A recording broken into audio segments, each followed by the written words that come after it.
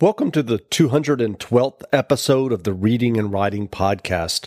I'm your host, Jeff Rutherford. Stay tuned for my interview with thriller author Shane Koon, author of The Intern's Handbook and Hostile Takeover. Stay tuned for the interview.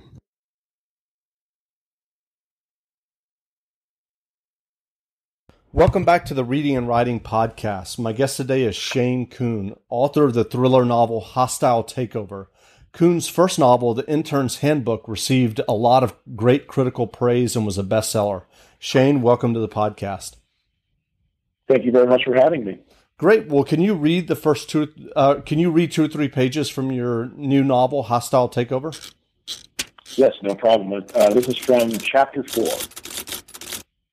Dearly beloved, we are gathered here today to join. I'm sorry, I never got your names.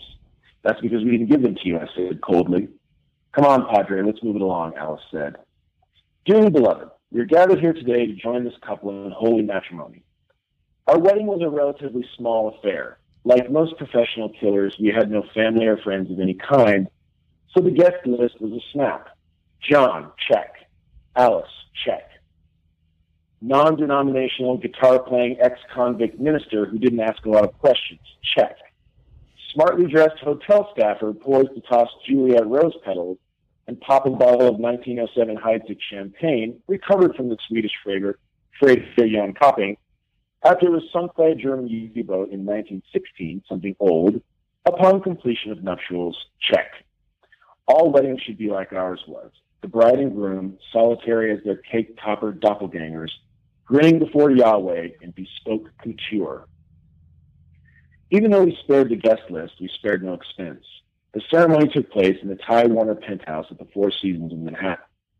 For the price of one night's lodging in that room, you could feed and clothe several villages in Myanmar for a full year. Alice looked stunning in her handmade jet black wedding gown, something new, that I had a goth seamstress fashion out of exotic military fabrics. It cost me a small fortune and nearly my pinky finger, but it was worth it. That dress made me want to cut my own heart out and bleed on the sacrificial stone to show my gratitude to the gods. And after all that, I couldn't wait to unceremoniously rip it off her. I was wearing a tuxedo I stole from a dead MI6 agent, possibly my best dressed target, and a pair of Vietnam-era jungle combat boots I won in a card game before I killed a room full of Laotian flesh peddlers with a camp shovel. Alice wasn't into the boots, but I told her letting me wear them was the least she could do after she had tried several times in the last year to put a bullet in my head, but only managed to hit my heel. She one-upped me by wearing a pair of Alexander McQueen Titanic ballerina pumps she'd had fitted with a razor-sharp titanium stiletto heel that could lacerate Kevlar and punch through concrete. They were wickedly beautiful, and I couldn't help but wonder how they would look pointing at the ceiling. Do you take her to be your lawfully wedded wife? I do, Alice said. Seriously, I said, annoyed. It's not your turn. Why don't we try that again, the minister said. No, Alice glared. Don't ruin the moment, I said. I don't like the rest of those tired, played-out vows, Alice said. To having to hold in sickness and in health till death do us part. Those, I inquired casually. Yep, she snapped, strangling her exquisite saffron crocus bouquet. Fine, what do you suggest? There's a very rare bottle of champagne that has waited patiently at the bottom of the ocean off the coast of Finland for nearly 100 years for us to drink it, she began. We have actual kush, fresh off the plane from Islamabad, and the Maine lobsters are going to kill each other if we don't kill them first. And let's not forget, I'm so horny I could fuck a mechanical bull. So with all of these more urgent matters, why do we need to go through this ritual nonsense? I do, I said. We're not there yet, the minister said, annoyed. Shh, Alice said, pressing her finger to his lips too hard and slightly cutting him with what I could see was a French manicured nail with a razor-sharp rose gold edge, adding an instant upgrade to my shoe fantasy. In the interest of expediting the fulfillment of that fantasy, I kissed the bride. The minister scowled and lit a cigarette while we made out like high school prom dates. I now pronounce you man and wife. Hands everywhere, groping, outside voices. Okay, I'm out of here, the minister said. Congratulations, you two were made for each other. He took leave of us, along with the hotel staffers, and we took leave of our senses. Just think Bacchanal meets Masters and Johnson, meets Penthouse Letters, and you pretty much got the picture. After several hours of marital consummation, we put our beautiful wedding clothes back on and had a smoke on the terrace. Promise me we'll have sex like that for the rest of our lives, no matter how old, gray, and foul-smelling we are, she said. No way, I said. Maybe if we were chimpanzees on some kind of experimental military drug. Outside of that, I'd be dead in 5 years if we kept up this pace. Maybe that's my fiendish plan, to fuck you to death. Okay, I promise. We both laughed, mainly because the irony of the situation was as thick as our Sylvia Weinstock wedding cake and twice as sweet. I married the love of my life and former nemesis. We had the most beautiful wedding two totally disconnected psychopaths could possibly have had. We enjoyed unspeakable pleasures, and then it was time for the pièce de résistance, my wedding present to Alice. I opened the doors to the foyer, yes, the suite was that big, and revealed a massive, beautifully wrapped box about the size of a coffin. What is it, she said, licking her lips. Open it and find out. She tore off the wrapping paper and lifted the lid off the box. Her jaw dropped. Holy shit, John. That's only the beginning. Excuse me, she said, incredulous. This is a two-part present. What's part two? Are you sure you're ready? I asked coyly. Don't make me shoot you in your other foot. I looked at my watch. 20 minutes and all will be revealed. Enough time for champagne. We popped the shipwrecked Heidsick and toasted. It tasted like unbridled optimism, with a gunpowder nose and a burnt lemon and kerosene finish. After we practically sucked the last drop out of the bottle, we kissed, tasting victory on each other's malevolent lips. And that's it. That's great. Well, if someone listening hasn't heard about Hostile Takeover yet, how would you describe your new novel? You know, how I describe it. It seems to be evolving every day, but I think the way I am really liking to describe it now is I really feel like it's an explosive love story. You know, because like the more I sort of think about the process that went into writing it, what I really gravitated to was John and Alice and their relationship. And when you read the book, you'll see that the narrative really tracks with their relationship. You know, there's a lot of plot. There are a lot of plot elements that are there along the way that move the story along.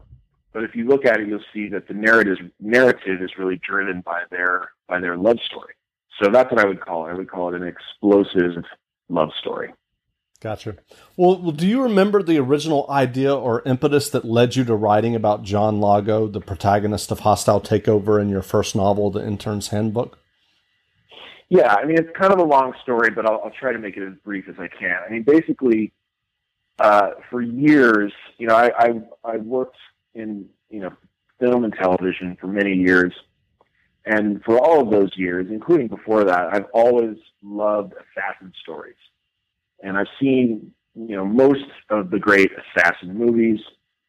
And so I've been fairly obsessed with that genre and that type of character. So I was always motivated to write a great assassin character in the context of a great assassin story. But the problem was finding something unique.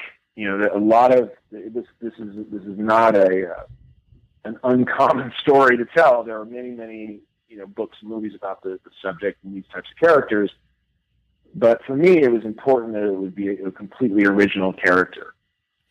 So I tried and failed many times to sort of kick something like this off in my career as a writer, and never really got anywhere until about, I think it was around just after like 2008 and the financial crises that we were all dealing with. I became obsessed. I use the word obsessed a lot. I became obsessed with corporate crime, and I think a lot of people did. You know, as in the movie business, everybody was, you know, trying to create television shows and movies about that subject. For me, it was interesting because as also a person who loves movies and books about organized crime, it occurred to me that corporate crime is the most powerful and dangerous sort of cartel, if you will, in the world, because, you know, who else? The mafia isn't even capable of pillaging an entire retirement fund and then getting packaged out with a $40 million severance package. So thinking about that, I really wanted to do. I was actually working on a television show that was about that. It was about corporate, basically white collar, people who decide to start this organized crime family of their own, and they're not even mafia. So I was working on that, and as you're working something like that with the crime, sort of organized crime paradigm, thinking about the different stratum of people involved in the organization, from the bosses all the way down to the minions.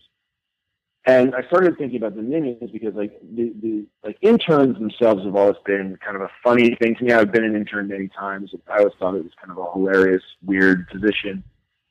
So as I was thinking about this show, I thought, what would the interns be doing, in this kind of organized crime scenario? And I think the instinct for most anybody would be that they're the minions. They're the ones who are going around doing the dirty work. But I actually thought more about it, and I wanted to subvert that. I often like to do that within storytelling. So I basically wanted to empower them. I wanted to make them, not what you think they are. I wanted to make them kind of the people running the show.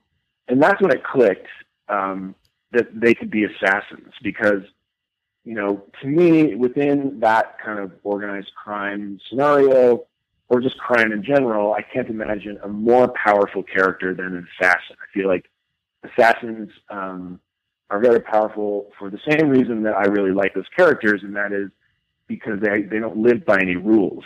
They don't have to. The police are not a problem for them. General society is not a problem for them. So that was where it all clicked, and I thought, wow, okay, that could be cool if interns were assassins.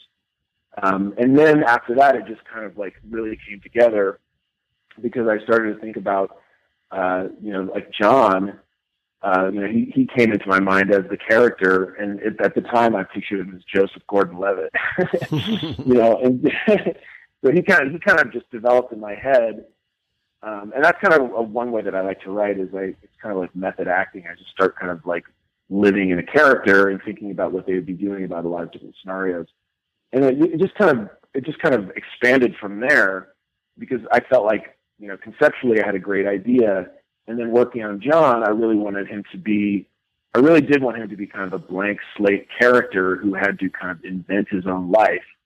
And it just evolved from there. So it's kind of a long story, but it's kind of the idea really comes out of it's kind of a love child between my love of assassin stories and also, the concept of interns and internships. Right. So I know that you mentioned that you did work in film and TV. Yeah. Did the Intern's Handbook start out as a script? Yeah, absolutely. I mean, that's basically, it was kind of an interesting situation, because I started outlining it as a script, and at the time, I was working on a project, because I've worked with a writing partner for years, and at the time we were working on a project, and it was extremely frustrating. I mean, it was one of the most frustrating things I've ever done, not even just work-wise or creatively, just in general in life. It was one of the most frustrating, time-wasting situations I've ever been in. And so I was really at the time I was outlining Interns, I was really down on the entertainment business, because I'd literally been put through the ringer for this project, and many promises were made. And of course I stupidly believed them, even though after years I, experienced them never coming true. But it was really a situation that seemed like something was going to happen. And in the end, it just fizzled. I mean, literally in one day it fizzled out. So I was really down on that business, and I didn't, I was having a hard time outlining Interns, because I was thinking to myself, I don't want to just, write this and then give it to someone and hope that they like it, and then they show it to someone that we all hope likes it, and they show it to another person that we all hope likes it. This whole weird dysfunctional family tree that would have to sort of grow and come together, for someone to want to actually make it into a movie. And I had sold scripts and I had sold pitches, and the idea, because I loved this idea so much, the idea of just turning it over to someone, even if I was paid, and then having zero control over it, having it just kind of like sit on a shelf, which a lot of things have done are doing right now. I couldn't bear it. So that was when I decided to write it as a book. And it was kind of scary because I have written a book before, but it was years ago. It was like when I was in film school, ironically in the early '90s. And I've always written journals, and I've always, worked on prose for years and years, but to actually sit down and write a novel was pretty daunting. But basically, like as soon as I got the courage to do it and sat down and did it, it was so fun and so enjoyable as opposed to everything I'd ever done in the movie business that I wrote it really quickly. I wrote it in I think I wrote the first draft in 60 days, because every night I was just pounding away at this thing and having a great time. So that's kind of another long story, I guess. Sure. and what was the process at that point? I mean, did you have a literary agent, or did you go to your film agent in terms of getting the first one published, The Intern's Handbook? Yeah, what I did is I don't have an agent anymore because I'm not a big believer in that for writers. I think they're good for like packaging and things like that for agents and actors, But I do have a manager, this guy, Brad Mendelson at Circle of Confusion. And so I went to Brad because I knew that he did a lot of work, like in his business, especially because he works in television. He did a lot of, book acquisitions and options and things like that. Usually it was him. He was the one who was optioning authors' books. Right. But I called him and I said, hey man, I want to write a book. And he said, cool. Okay. So automatically though, he said, I've got the perfect person for you to talk to about this woman, Hannah Gordon. And he's done business with Hannah for years, and they're very close, professionally. And, she was in New York at the time. She would do a trip to the West Coast a couple times a year to present material to him, for option, things like that. So I ended up contacting her, and she's very nice and smart and professional and easygoing. And she just said, okay, just write me a one-pager, sort of like outlining the concept and the character. And I did that immediately. I think I turned that around in 6 hours or something like that. Because I had all the material, I just had to distill it down. So I sent her that. I actually sent her, oddly enough, I sent her 2 one-pagers because I had this other novel that I also wanted to do, and that one's more autobiographical. But she's like, I love both of these. She's like, but she said, let's explore Intern's Handbook first, because the other one is, as I said, is somewhat autobiographical, and it's a much more complicated. It's more of a dramatic nonfiction genre book. Right. So she's like, okay, so to get you started, let's work on Intern, a less complicated affair. It's very close to what you've been doing in terms of narrative structure. And so I did an outline for her, and she called me and she said, wow, that's like the most detailed outline I think an author has ever sent me. So I sent her like this 20-page beat by beat outline, something that I had done for scripts, usually that people require that. She loved it and thought it was amazing. And so she said, let's do this thing. And I think that was June. I think it was June of 2010. Yeah, don't quote me on dates. Yeah. I'm horrible with weights and measures, but yeah. So that was, it was early summer, and worked on the book all summer. And by end of August, we had a draft that we'd gone through and edited several times. And in September, that's when she took it out to publishers. So the process was, I guess all those years in the movie business did finally pay off, because it got me a connection with a great literary agent, a great book agent, and that's how it all kind of came together. Got it. So what was the biggest difference you found between all those years of writing scripts and treatments and then sitting down and writing a novel? The biggest difference, just on an emotional level, is enjoying writing versus hating writing.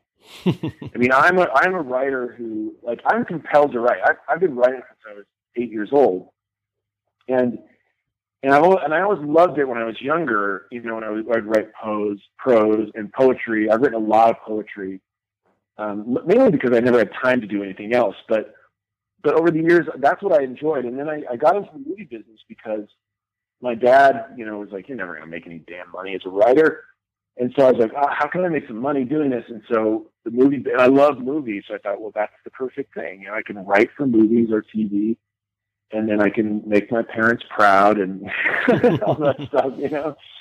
And so, but it really, like, the movie business really made me hate writing because, you know, the thing about art, no matter what it is the more people that are involved, the worse it gets. You know, it's like the art by committee thing. And the movie business is the pinnacle of that. So, like, you, as a writer, you're at the bottom of the totem pole. I mean, literally, I think craft services is like one notch above you. You know, so no one cares about you. Even if you're one of these $1 million like rewrite people, no one even knows those people's names. No one, they barely get any accolades or anything. But worse than that, in the creative process, they're really not considered at all, because, you know, film is a director's medium, period. You know, so basically, like, and also the working within film narrative is very structured and controlled, just format wise. You know, like if you're trying to tell if you're not doing experimental film, if you're trying to tell, like, what would be something you'd see in a movie theater, there's a structure to that you need to adhere to some degree. But beyond that, the movie business, because it's become so conservative, they actually also put a layer of creative structure on it. So, like, heroes can only do this and that, and they can't do this, and they can never say this, and they can never actually do certain actions, because Hollywood has their idea of what a hero is, or better yet, what a protagonist is. So it's wildly constraining. And once you think, okay, I've kind of figured this out, and you're doing it, then you start working with a committee of people who none of them agree, and art is, like, so incredibly subjective. So in the end, it becomes a total mess.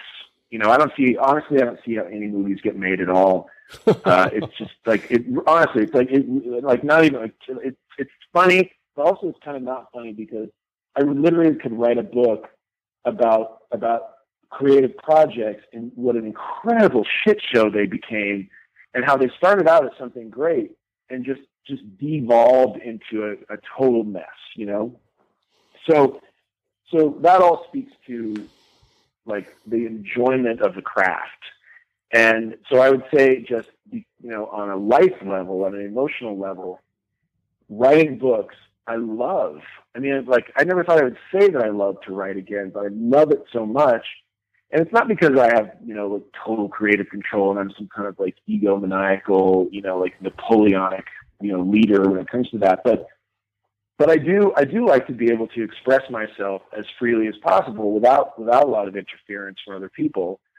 And I love working with my editor, you know, because basically the difference with, like, you know, like, if you write a script and it's going around, it's doing the rounds with the committee, you know, they're basically changing everything you do many times without even asking you. Right. Book editors, they respect your work. You know, their motto, or their whole goal, their mandate, is to make sure that you are publishing the best expression of what you are trying to express, versus them trying to say, you know, I think it'd be better, instead of an assassin, he's a female photographer. You know, like, that's what the movie business is. They all think, oh, that's not a big change. You know, what's wrong with that? You know, so I don't know. Like, it's all about, like, loving the craft again. It's like, and if people want to really get an idea of what I'm talking about with the movie business, they should read Goldman's book, Adventures in the Screen Trade, because it's the perfect. Even though it's a bit dated because he talks about older movies, it's still all the same. It's still a perfect example of how that situation goes down in the movie business. Yep. So are you planning to write more John Lago novels? Yes, I'm planning to do that. I don't. What's unclear is whether is the publishing of those, because I mean basically Simon & Schuster, they're seeing how these do. They're seeing how they're accepted, obviously how well they sell, things like that, and they put. I'm very happy with the faith that they put into them. I mean, I know from talking to a lot of the authors, for them to greenlight a second book, with the first book barely even being out very long, took a lot of faith on their part, and I appreciate that. So in the end, the answer is I will not stop writing John Lago books. I'm hoping that we, with Simon & Schuster, we can continue, doing this. But I think if they were to determine that it isn't, necessarily like a profitable venture for them, I think I would still continue doing it, because I really do love this character. I feel like I have a lot of scenarios. I know for a fact I've got at least 6, more books, book concepts that I could start on tomorrow, Mm-hmm. And also I'd like to do offshoots, like a lot of people on the book tour this time around have said, you really should write an Alice book. And I've thought about that before, but the more I hear people asking for it, the more I think it would be really cool. Because I do love that character, and there isn't a lot of in both books. There isn't a lot of information about her and her past. So I think it'd be really fun to delve into that. So yeah, I think it's going to live on until I run out of ideas. Right. Right. Well, I wondered, you mentioned earlier about always liking assassins and the assassin genre. Are there films or books or authors that specifically inspired you when you were working on the 2 novels, Intern's Handbook and Hostile Takeover?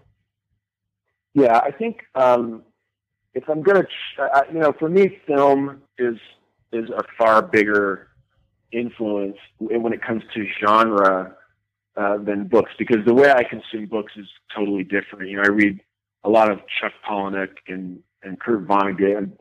I don't necessarily go for thrillers and genre books, in that world.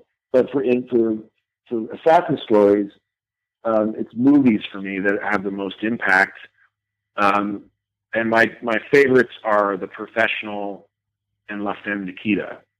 And I have to throw The Day of the Jackal in there too, because I love the spectrum of if you take those 3 films, I love that spectrum that it offers, because you have The Day of the Jackal, which is a very, I don't want to say typical, but it's a very real kind of like, okay, and it's based on something real, so it's a very real interpretation of what how an assassin would operate.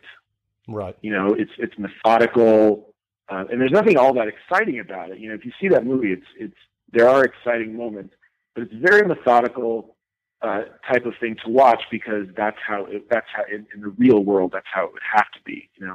If you're going to kill Charles de Gaulle, that's how an assassin would have to approach it. And so I love the realism of that particular film.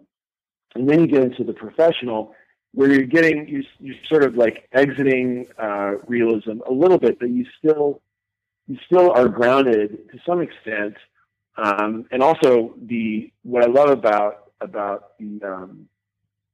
character in that film is that he is the blank slate. Like you see those scenes where he's basically like got nothing in his apartment, and he's kind of invented himself, but he's got this one talent, which is like a very high level version of that talent, and I think what I really took away from The Professional is the assassin as ghost concept, which makes perfect sense to me, because the thing on James Bond, obviously he's not an assassin, but it's very difficult to be covert when you're going around telling everyone your name, that kind of thing. So what I love about that character is that he says, like when you're really good at this, you use a knife because no one can see you coming. So I think, there are definitely some stepping outside of realism in that movie. But at the same time, I think the portrayal of the assassin is very grounded. But then you get into La Femme Nikita, and what I really liked, that just kind of like blew my mind, because I loved how, I loved stories where quote unquote normal citizens become transformed into something like this. And it's an interesting way, the way Nikita becomes what she is. That's a very interesting process too, like the drug addict, drugstore cowgirl type thing, to this assassin. But I love how like they're, because she's a quote unquote normal person, unlike those other two characters, she still has her emotions. She still is that normal person emotionally. So you see what it does to her. You see like how it's just like, like the scene where she's just like her boyfriend is out in the hotel room. She's in the bathroom about ready to shoot someone with this incredibly bizarre, rifle that was hidden under the sink or whatever. And she's sobbing while she's doing it. It's like, I love that because of that, because she's like, she's a real person, and she had a chance to become a real person, and then became an assassin. So I think all of those, to me, that represents the sort of spectrum of things, because I think all those movies, have what I love about how the assassin is very powerful. It's like this kind of all powerful person. But at the same time, there are levels of that. And Nikita really, like the first, like the Professional and Day of the Jackal are what you'd expect of an assassin character, even those are great films. But Nikita is totally unexpected. And I think that kind of opened the door for a lot of different types of movies and books that could explore that. So it definitely was something for me too, because, when I was thinking about John, I was thinking about Nikita quite a bit, and how, that there are similarities there, at least in terms of them both having a somewhat emotional life and having, in being in this profession, and what it's done to them over time. That's great. What's the status of the Intern's Handbook movie? Currently, a couple of drafts of the script have been written, and they're looking for a director. And over the past like probably 3 months, they've been the studio and also Original Film, Neil Moritz's company. They've been interviewing directors. A lot of directors really want to do this movie. And usually it's those who've read the book. And so they've been through this. It's kind of funny. It's like they've been through this kind of interview process where a lot of these directors, whose names I recognize, they're actually kind of like doing little presentations in the office and things like that to try to get the gig. So that's pretty cool. But they've narrowed it down to 2 candidates. I'm not allowed to say who they are right now, unfortunately. Yep. I wish I could, but I can tell you that they're very accomplished filmmakers. And I know their work, and I think their work is excellent. And it would be great to have either of them do it. It'd be very cool to have either of them do it. So basically, it's kind of like, I guess the decision is going to come down to the studio, and the studio and the producers are all debating which person to choose. So again, back to the committee. The committee is deciding on who will direct. But I've been told that there's a strong possibility they will have chosen somebody by the end of the summer, by the end of August. And knowing Neil, because I know Neil from other projects, Neil Moritz, I believe it to a certain extent, because Neil doesn't mess around. When he has a project, he gets it made, and that's what he's really working hard to do right now. So once that happens, once they choose a director, it'll be a game changer, because basically, even though a script has been written, what will probably happen, he often does, is the director will come in and just do their own rewrites.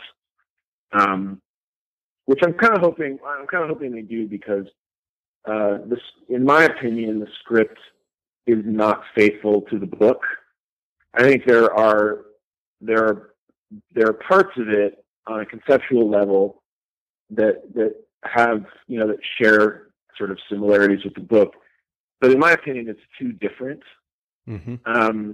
I feel like if you've read the book and you see the movie, I think the experience will be too different. And I'm not a fan of that. As a person who loves like reading a book and then seeing the movie, although we can all agree oftentimes it's a very disappointing process. Yeah. But like, for instance, Fight Club, I loved the book and I loved the movie. I maybe like the movie even more. But they're in step with each other. I mean, definitely David Fincher took a few liberties here and there, but I didn't feel alienated from the book when I saw the movie. Sure. And so what I told the studio, and I told, they asked my opinion, even though my opinion probably doesn't really matter that much, which is odd, right? So, when I've expressed my opinion, I've just said, I'd really love for this to be a lot closer to the book, because, that's kind of the point of doing this, right? It's like, if you guys really do love the book and you're motivated to make the movie, why don't we make it a lot more like the book?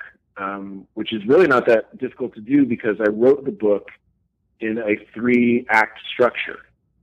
So, and I also have an outline that I've sent to them that shows that and shows the story beats and how it could be structured easily to a script. But it's the committee, so they do things the way they do them, and all I can really do is sit back and hope that the end result is as close as possible to the book. But that's where we are in the process, is narrowing it down to a director, and once that happens, it'll kind of really open things up in terms of getting us on a faster track to production. Great. Well, fingers crossed on the choice of a director. And we've been speaking with Shane Coon, author of Hostile Takeover, a brand new thriller novel. Go grab a copy today. And Shane, thanks for doing this interview. Well, thanks very much for having me. I appreciate it.